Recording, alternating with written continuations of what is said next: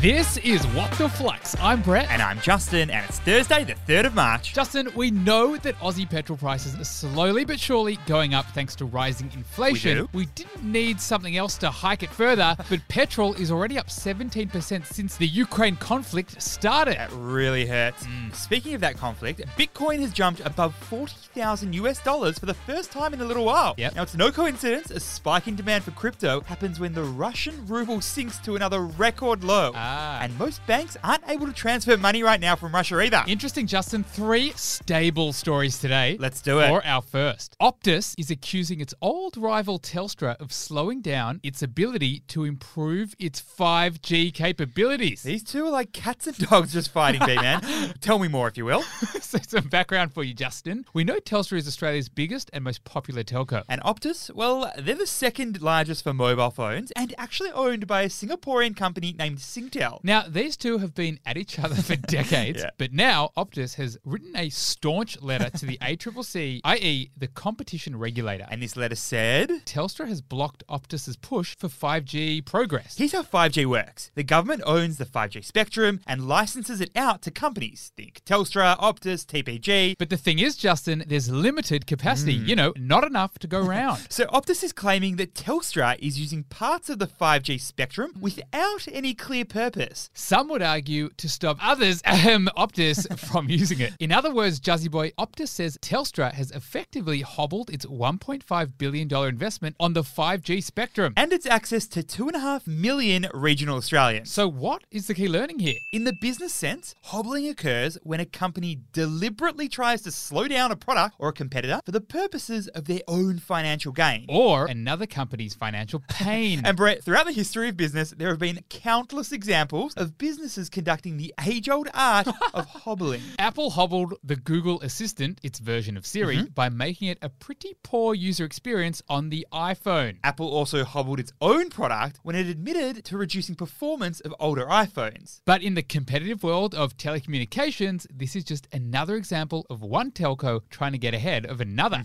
For our second story, Aussie insurance giant IAG is getting more serious about investing in startups, and now it's committed to investing $75 million for its second venture fund. Really fascinating stuff, Justin. What is happening here? Even though ING has an ultra-standard name, it's actually got a pretty interesting history. IAG, or Insurance Australia Group, they're the largest general insurance company in Australia and New Zealand. And they underwrite around $12.6 billion worth of premiums per year. Now listen to these names, Justin. NRMA, CGU, SGIO, Swan Insurance. Those are some of their brands. And Brett, IAG launched their first startup investment fund back in 2016. And now, my friend, it's time for round 2. And this fund is all about 2 things. 1, giving IAG exposure to new technologies. And 2, making that sweet, sweet financial return. And so far, it's made 33 investments across 18 portfolio companies. So what's the key learning here? Corporate venture capital is when a corporate invests their own company money directly into external startup companies. Basically, it's when a large company takes an equity stake in a small company. And that small company has got to have something that the big kahuna wants. We'd be talking some sort of innovative product, some specialization, or something that's just too risky if it was branded by a large corporate.